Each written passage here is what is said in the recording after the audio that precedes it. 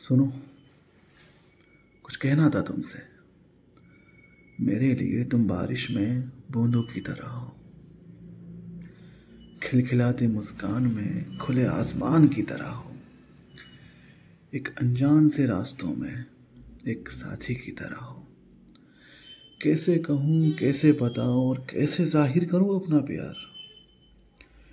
किस बेजान सी रूह में तुम एक सांस की तरह हो। तुम्हें पता है, ये लहराती हुई जुल्फों में तुम मेरे लिए पहाड़ों की हवाओं की तरह हो। मुश्किल सी भरी धूप में मेरे लिए परछाई की तरह हो। छोड़ो, छोड़ो, मान भी जाओ मेरी बातों को और कह दो कि तुम भी मेरे लिए दो जिस्म और एक जान की तरह हो।